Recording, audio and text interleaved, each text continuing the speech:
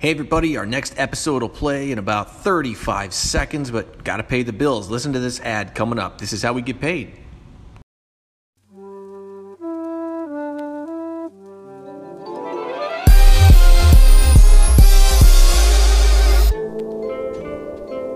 Hello everybody, just a short one today. I'm gonna try this a little more. I'm hanging out at my lunch break on work, and I just wanted to record something for about 5 minutes here, just in response to a post that I made yesterday on the Urban Phoenix. I think, I did a comparison between the U.S. and Scotland, basically, as far as rail travel, as far as the complexity and the robustness of Scotland's rail system versus the United States. And I get it.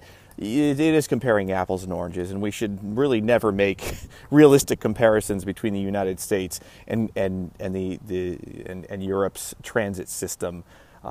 Different worlds, different histories, different choices as far as where I use the term choices lightly.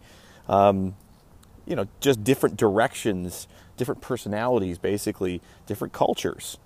And, but I really wanted to point out, because my wife and I did, honeymoon in Scotland this past summer and got to see firsthand just how amazing their transit system was. For example, like I stated in the article, if you didn't read it, the sleepy town of Inverness, 46,000 people is the population there. They have 42 train departures per day and carry over 1 million riders each year.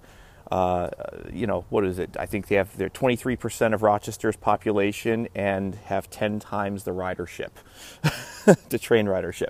And I get it. Here in the States, we're based a little more in much more in automobile culture, in individualistic culture, and that's kind of the thing. And I didn't mean for, I get some responses from people like, well, what do you expect? I didn't mean for to point out anything new. I think most people know this, and I think most people realize that this is probably going to be how it's going to be. We're not going to be Europe. I understand that. But I think we have to look at the disparity. I think we have to look at how big that gap is and how much we can make up. Are we never going to reach Europe's rail capacity? Absolutely not. But if we really want to make a difference, Europe is on the cutting edge as far as cutting fossil fuel usage, as far as walking. They have Great Britain has almost a third of our auto fatality rate per billion miles traveled in cars. Their cars are about 30 to 40% smaller. Their trucks are smaller. Everything is just scaled down, and it's kind of interesting. They are on the forefront of doing things sustainably, about moving about their country and their cities sustainably. We saw that in Scotland while we were in there. It was incredible. And so while I made the comparison to show not that there's a gap, of course we know that there's a gap, but how big that gap is and how much room there is to be able to at least make improvements. And I really, really do believe we can do that. It's going to be small, it's going to be incremental, but it has to happen. And it starts with a more robust regional transit system, and it's going to take the form of a train. It has to. The Hyperloop is not going to work. We can get into that another time. That's not going to be what we need. We need robust regional transit in our country. And to some extent, here in upstate New York, we have a decent Amtrak system, except for the fact that it uses freight rail tracks, CSX tracks, so that means it's constantly delayed, and delayed very badly.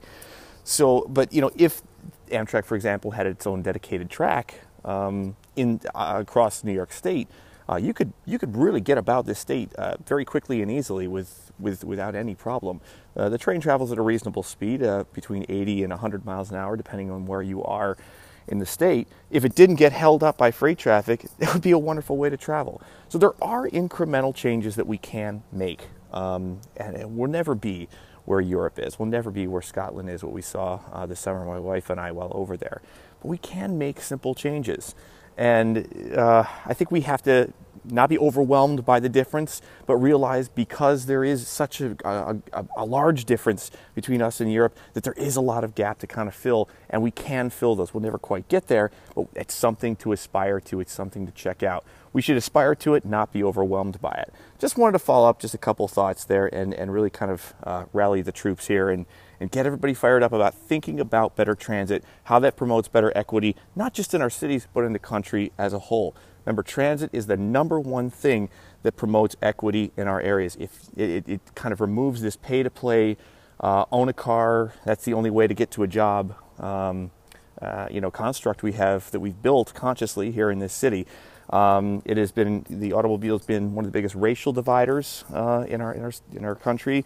It's been one of I think the biggest socioeconomic divider. The proliferation of cars and the constant subsidy of roads and everything like that. Getting back to a country with that favors public transportation is the only way we're going to get back to a country that promotes equity and upward mobility. We call ourselves the land of opportunity, but right now we're only giving opportunities to the people who have the means, who have wealth, and that doesn't just mean millionaires. That means the rest of us who can't afford a car. There are a lot of people out there who even shouldn't afford a car and still have to buy one because they know that's the only way they can get to their jobs.